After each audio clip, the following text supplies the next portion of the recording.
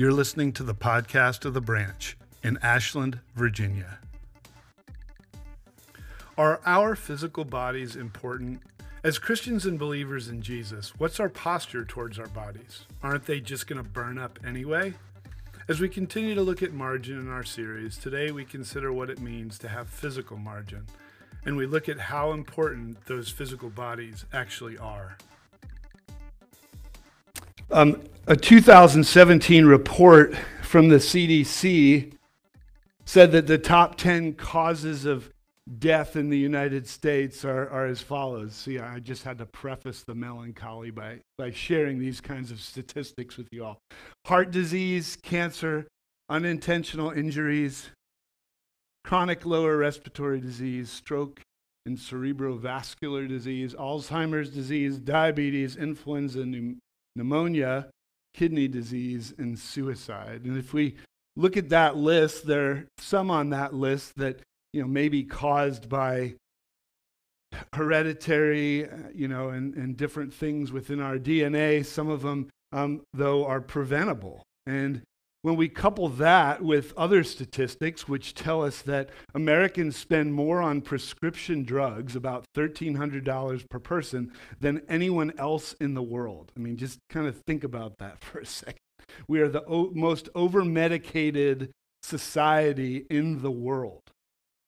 And yet we're dying of preventable diseases as well.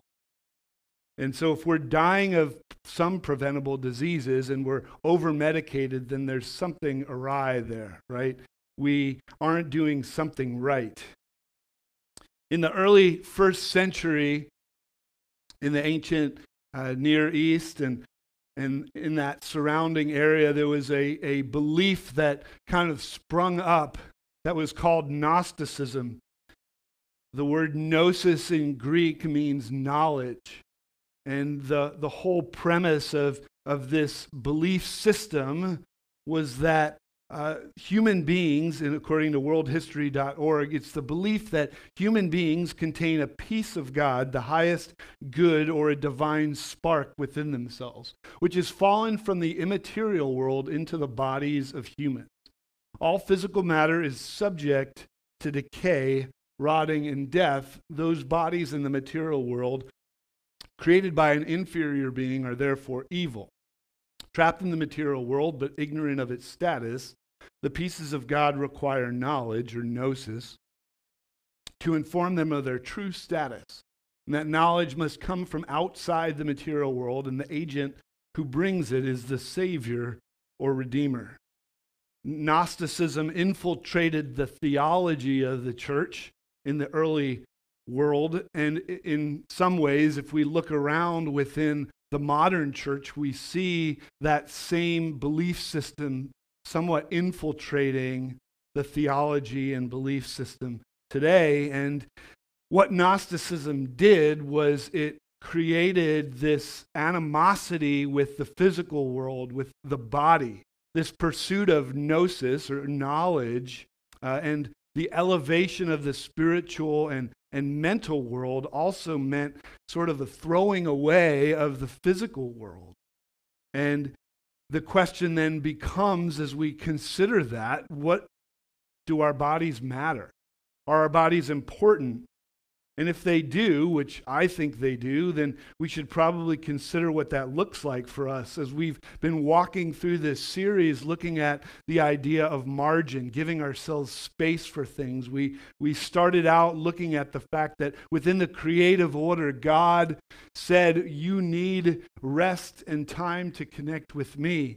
Once every 7 days, you need to take a Sabbath to stop, to cease, and to rest, to connect with the one who created you. And then we've talked through the idea of margin with money and with time, with emotions, with grief and other things. And even as we've walked through this series looking at margin, we've kind of borrowed from C.S. Lewis, who wrote a book called The Screwtape Letters, which is kind of his imagination going wild of what the correspondence would be between a demon and his underling, his his nephew who he's raising up to do the same things. And so we've borrowed some quotes throughout this series from C.S. Lewis as he's imagined what that conversation would be like. And today we do the same thing, looking at an excerpt from C.S. Lewis's Screwtape Letters. This is what Uncle Screwtape wrote to his nephew about our physical bodies. He said this, he said, "Mere excess in food is much less valuable than delicacy. Its chief use is as a kind of artillery preparation for attacks on chastity. On that, as on every other subject, keep your man in a condition of false spirituality. Never let him notice the medical aspect. Keep him wondering what pride or lack of faith has delivered him into your hands when a simple inquiry into what he's been eating or drinking for the last 24 hours would show him whence your ammunition comes and thus enable him by a very little abstinence to imperil your lines of communication. If he must think of the medical side of chastity, feed him the grand lie which we have made the English humans believe, that physical exercise and excess and consequent fatigue are especially favorable to this virtue."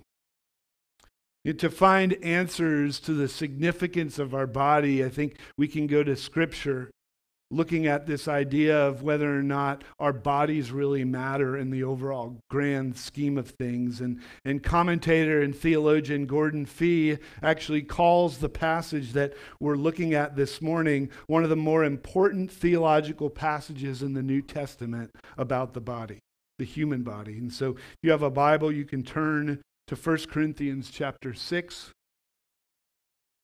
Paul's letter, the first letter that we have, that Paul wrote to the early church there in Corinth, 1 Corinthians chapter 6, starting in verse 12, reading in the New International Version. It's up on the screen. If you have a different translation, just know there may be some differences there. Paul writes this to them: "I have the right to do anything you say, but not everything is beneficial. I have the right to do anything, but I'll not be mastered by anything. You say food for the stomach and the stomach for food, and God will destroy them both. The body, however, is not meant for sexual immorality, but for the Lord, and the Lord for the body. By his power, God raised the Lord from the dead, and he will raise us also. Do you not know that your bodies are members of Christ himself? Shall I then take the members of Christ and unite them with a prostitute? Never. Do you not know that he who unites himself with a prostitute is one with her in body? For it is said, the two will become one flesh. But whoever is united with the Lord is one with him in spirit. Flee from sexual immorality. All other sins a person commits are outside the body, but whoever sins sexually sins against their own body. Do you not know that your bodies are temples of the Holy Spirit who is in you, whom you've received from God? You are not your own. You are bought at a price, and therefore honor God with your body." Like much of Paul's letters, he was addressing specific issues that were present in the church at the time. And in the Corinthian church, this idea of Gnosticism, which I mentioned earlier, had begun to kind of break forth. And they were using that Gnosticism coupled with Christianity to justify some of their behavior. They said, if the body doesn't matter, then it doesn't matter what I do with it. It doesn't matter that if I unite myself with a prostitute, if I do certain things, that doesn't matter because the body doesn't matter. It's just going to pass away anyway. And Paul reminds them that their bodies were meant for the Lord. He starts out and he says, I have the right to do anything, but not everything is beneficial. And the John Gibson paraphrase of that is, just because you can doesn't mean you should. Right? Like, just because you're able to doesn't mean that you need to do it. We have become such an autonomous culture where we need to fight for our freedom and say, well, I have the right to do this. I mean, even when we walked through COVID for these years, everybody stood on these rights and forgot about the fact that, especially as believers in Jesus Christ, we're connected together as a body. And so Paul's reminding them that just because you can doesn't mean you should. And Gnosticism has broken into the Corinthians. And they don't think that they need to stay sexually chaste. And that's where this statement comes from. It changes the conversation about our bodies when we start thinking about the fact that we are not our own, but we are the Lord's. It changes how we look at things. And if we ask ourselves, am I bringing glory to God through my body? And we look in the mirror and we say, wow, yeah. Some of us are like, yeah, I'm doing a great job with it. Others of us are like, break that mirror because I don't want to look at that, right? But when we look at things, and again, we have a culture that says me, mine, my. And Paul is telling us that actually it should be he, him, his. Right? And there's a very big difference in how we engage things when we're looking at the fact that it's not our own. And hey, look, some of us even might be hearing this and bristling over this because, we've got such a strong sense of who we are and our freedoms and ability. But Paul tells us we are not our own. We were bought with a price.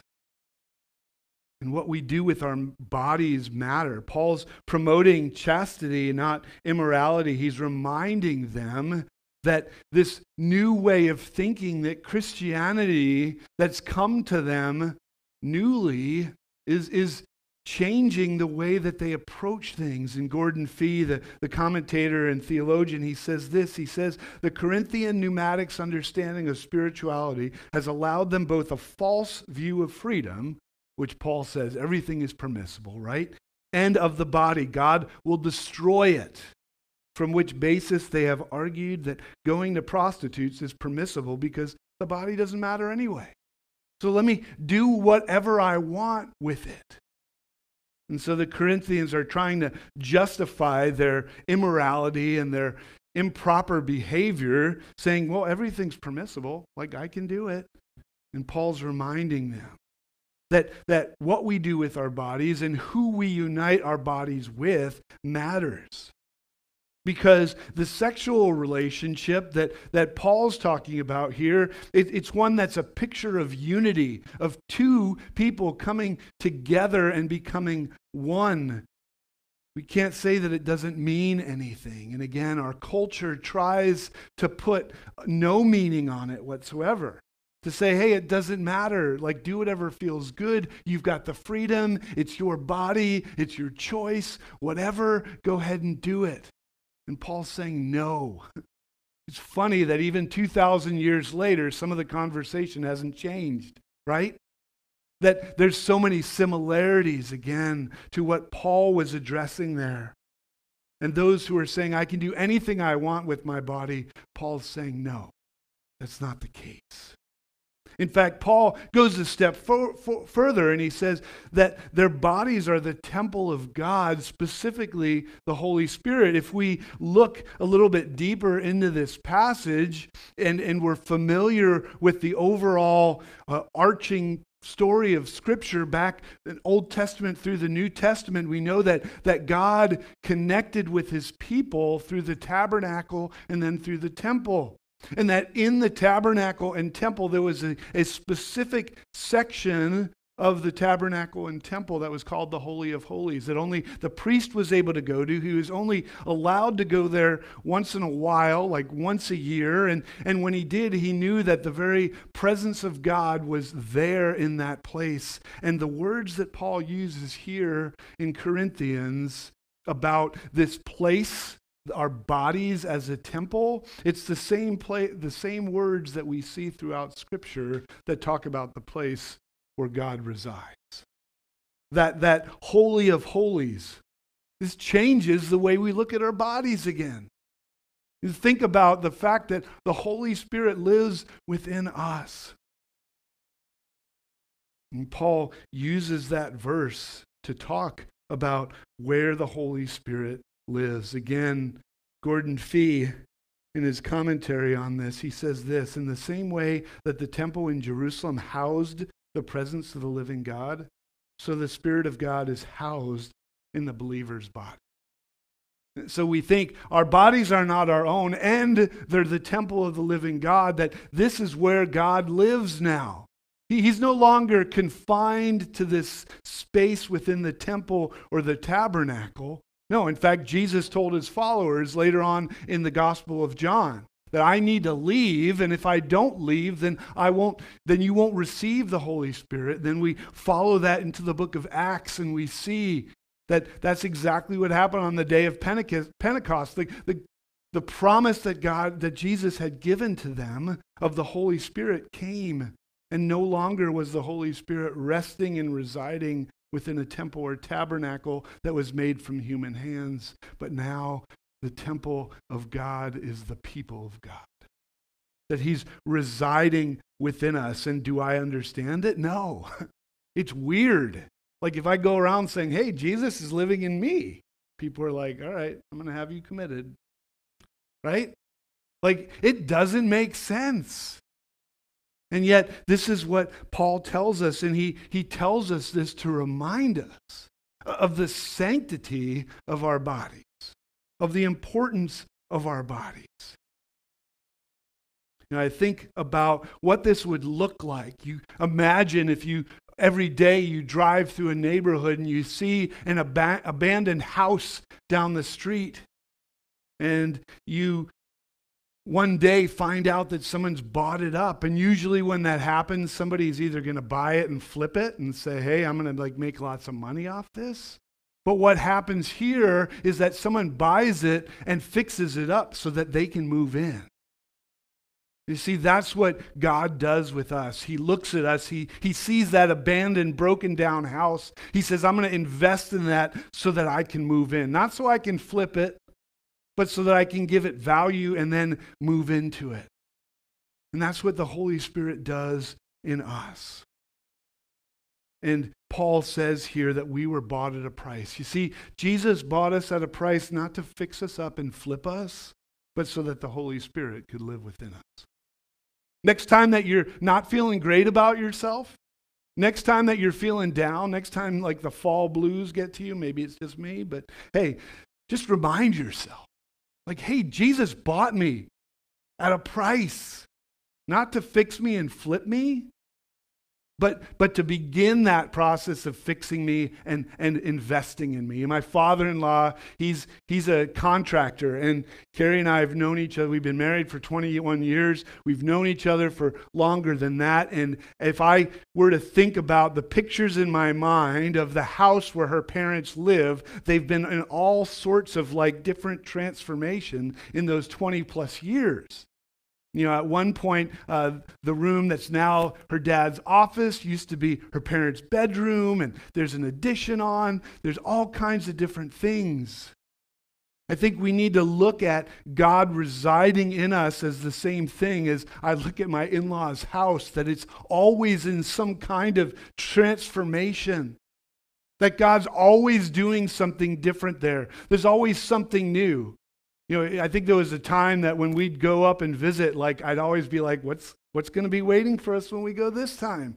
Like they're always doing something new and exciting, and we need to take that same approach and say, the Holy Spirit's living within me, not to fix me, flip me, and sell me, but so that he can move in. And he's making himself at home, and he's making this house his home, and he's changing us from the inside out. And every time we look in the mirror, there's something different about it. There's something that's been transformed. So do our bodies matter? Absolutely. Yeah, they do. Does what we do with them matter? Absolutely. The Holy Spirit lives within us. We're the temple of God.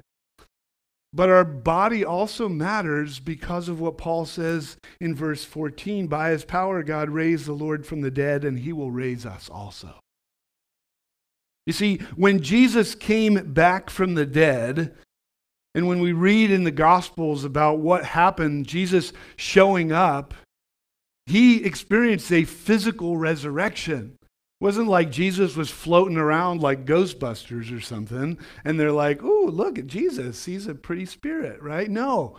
If we read the Gospels, it says that he had a physical body, that they hugged him, that they touched him, that they even put their fingers in his wounds, which is kind of creepy. I mean, let's be honest about it, right? I would probably be that guy. Be like, I don't believe it until I actually can put my hands on this. And Jesus experienced that, not so that he could show it off, but so that we could experience that same thing, that we would have a physical resurrection. So think about it. If we keep this body forever, look in the mirror and ask yourself, is this really what I want to be stuck with? Don't feel bad about yourself. But there are times that I'm like, wow, this is a big question. Everyone's got that list of at least 20 questions that they're going to ask God when you come face to face with him. And I'm like, what state am I going to be in? If I have a physical body when I get to heaven, is it 25-year-old John? Is it 55-year-old John? What is it? I don't know. Inquiring minds want to know, and I guess we won't know until we get there, right? But we shouldn't let ourselves go, right? It matters how we treat it. I know there's some of us who are like, man, I'm just going to bust that crap out of this thing until I finally die. I'm going to use every inch and ounce of this thing, and by the time I die, it's just going to fall over, right? I have exercised everything possible. I haven't exercised, but I've exercised every freedom imaginable, and my body then is done when I finally die. There are some people, some men that I've met who are like, hey, I finally got my wife. Well, she married this body, and this is the body that she's stuck with now, right? And maybe there are wives who have done the same thing. Are we being mindful of the fact that God's given us this shell, and what we do with it matters? If our bodies are the temple of the Holy Spirit, and they were bought at a price, and they are not our own, should we be stewards of what doesn't belong to us? My mama always told me that if you borrow something from someone, if you steward something from somebody, that you return it back either as good or better than how you received it. What's that going to look like when we stand before the Lord and he looks at you, you're like, you're a mess. What did you do? I know what I gave you. So how are we stewarding what God has given us? Something temporary, something that's just going to burn out? Are we doing our best to wear it out so that we can just drive it or tow it to the junkyard at the end? Are we taking into consideration what we do with it, what we put into it, how we treat it, how we take care of it? Are we asking ourselves those questions about what am I putting into it? Convicted by certain people in my life who have done a really good job of that. One of my sons has done a really good job of saying, hey, I'm going to be really mindful about the things that I put in my body. And it's changed everything. And I wonder, are we that thoughtful? Because if we don't consider margin in our physical lives, then we're not going to experience that. We're going to just look and we're going to say, hey, I'm just going to run this thing out. I'm going to wear it down, and that's fine. How are we eating? How are we sleeping? How are we exercising?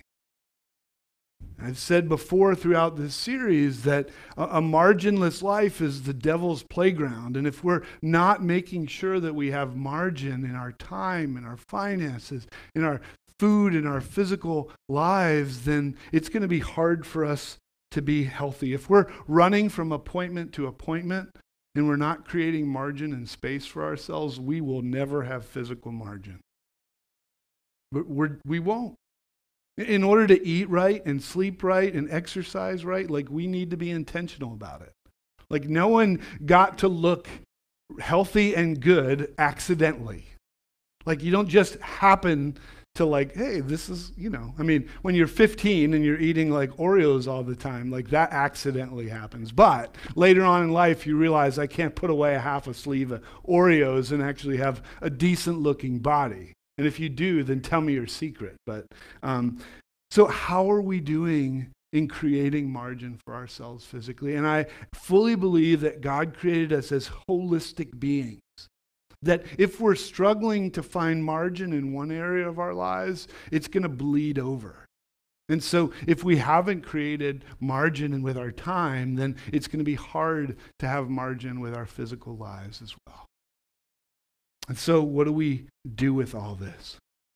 Some questions to ask ourselves for here and for the week and going forward. First one's this: how have you viewed your body? Have you, and again, ask yourself honestly. And if you can't give yourself an honest answer, I'm sure there's someone connected to you who can, right? How have you viewed your body? Is it your own?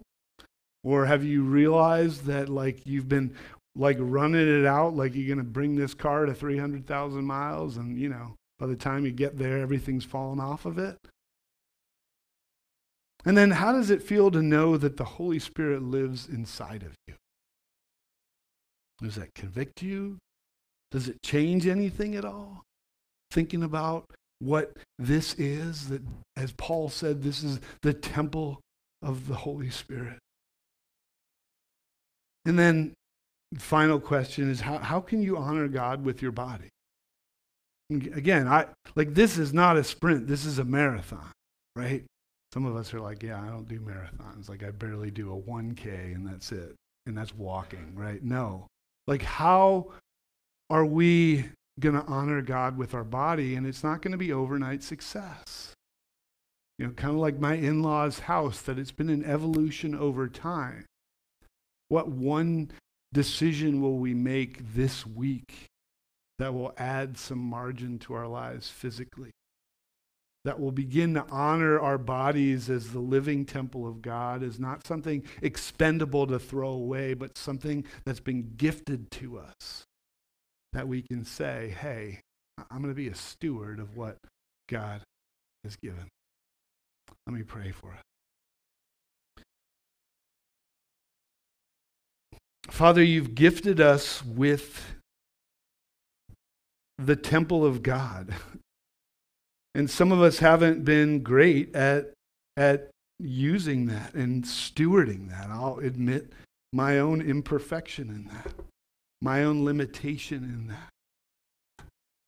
But God, you are a God of grace who meets us where we are, who doesn't leave us there, who says, I want to move in.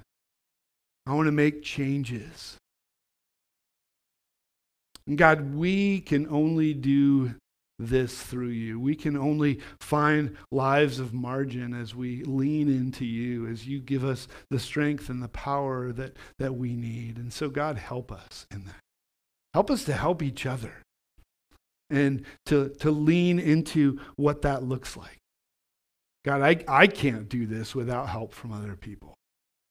So God, remind us that we're not lone rangers, that you call us to community, you call us to be the body of Christ, to be the temple of God, the temple of the Holy Spirit, and then you equip us with the tools to make that happen.